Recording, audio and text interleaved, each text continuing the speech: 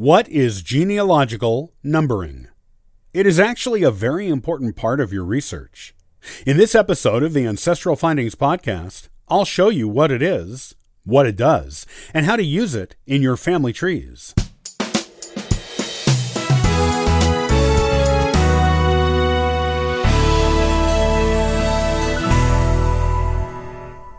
If you've ever looked at online family trees, or family trees in professional genealogy books or other publications, you have probably seen numbers by the names of individuals on the trees. While there are a few different methods for numbering your genealogy, all of the numbering systems have one purpose: to help you keep things organized so you can easily find and identify individuals and their relationships to other individuals on your family tree. Most numbering systems display in the order of the descendants of a given person, while the Anantafel system numbers people according to their ancestry to a certain individual. Here are the most common genealogical numbering systems and how to use them. The Anantafel is an ancestry chart showing the ancestors of a particular person. The word itself is German for ancestor table. You can include a lot of information in a small amount of space using this numbering system. Basically, you start out with one main person. That person is numbered as 1 on the chart. That person's parents are next, with the father being 2 and the mother being 3. From now on, the ancestors on the father's side will always come before the ancestors on the mother's side, but they will all be included on the chart. The paternal grandfather is number 4. The paternal grandmother is 5. The maternal grandfather is 6. The maternal grandmother is 7, and so on. You can take the Anantafel back as far as you like, or as far as you have information. After the grandparents, add the parents of the paternal grandfather, numbers 8 and 9. The parents of the paternal grandmother, 10 and 11. Then the maternal great-grandparents, and so on, numbering accordingly as you go back in time on the chart. The Register Numbering System.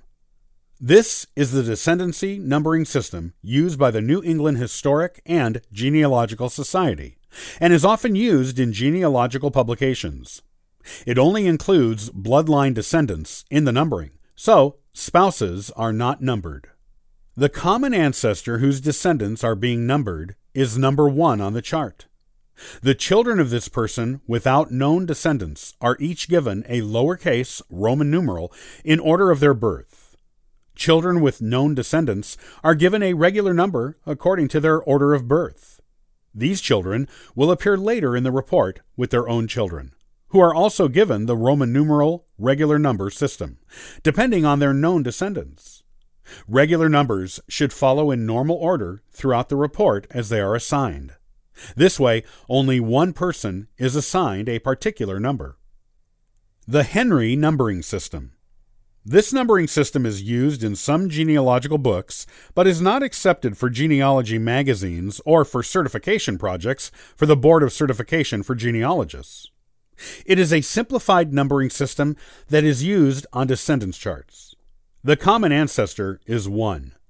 The children are numbered according to birth order, beginning with number 11. The children of the children receive similar numbers. For example, the oldest child of the oldest child is 111. The second oldest is 112, and so on. The oldest child of the second oldest child is 121, then 122, 123, and so on. When you use genealogical numbering to keep track of your family history research, you will know who is who and how they are related to others in your family tree.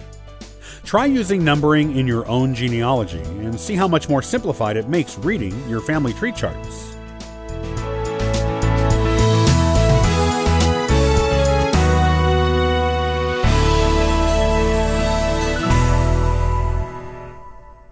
Mail-order brides were popular in the Old West in the United States. I'll show you why, and why so many women decided to become them in the next episode of the Ancestral Findings Podcast.